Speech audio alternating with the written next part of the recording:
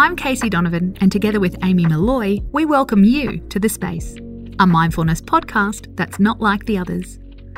In this show, we share hints and tips for how to be your best self in ways you might not expect.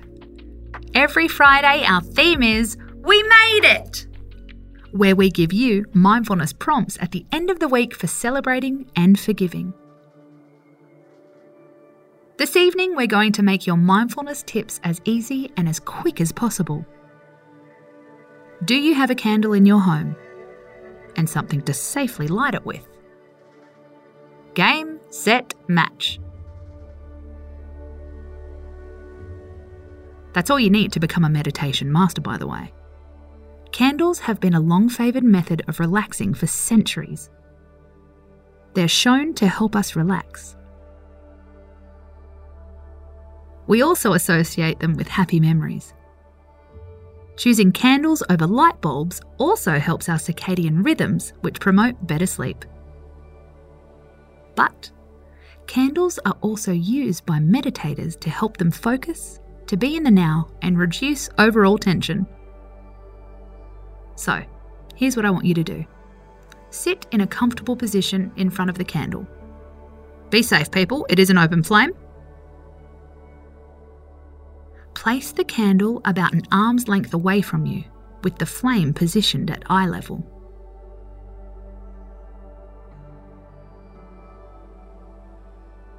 Make sure the room is dark and draft-free.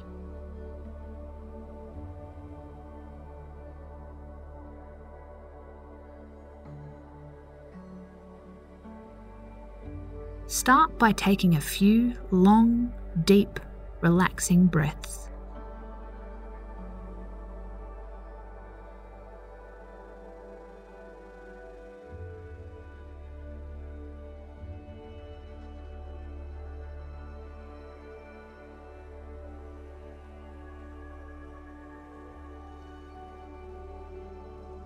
And then bring your attention to the flame.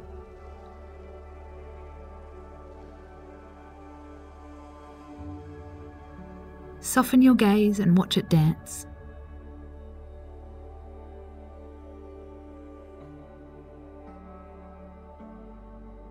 Within a few moments, you will begin to relax.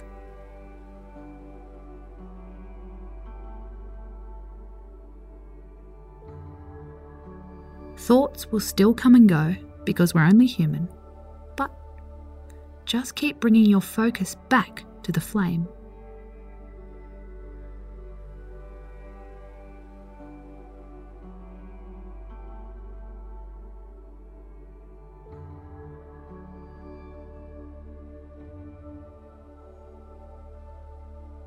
In this meditation, the flame takes the place of a chant or mantra.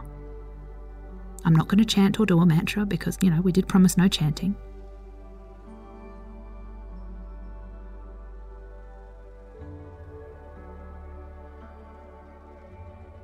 The flame acts as an anchor, pulling you back into the present, away from memories of past or worries about the future.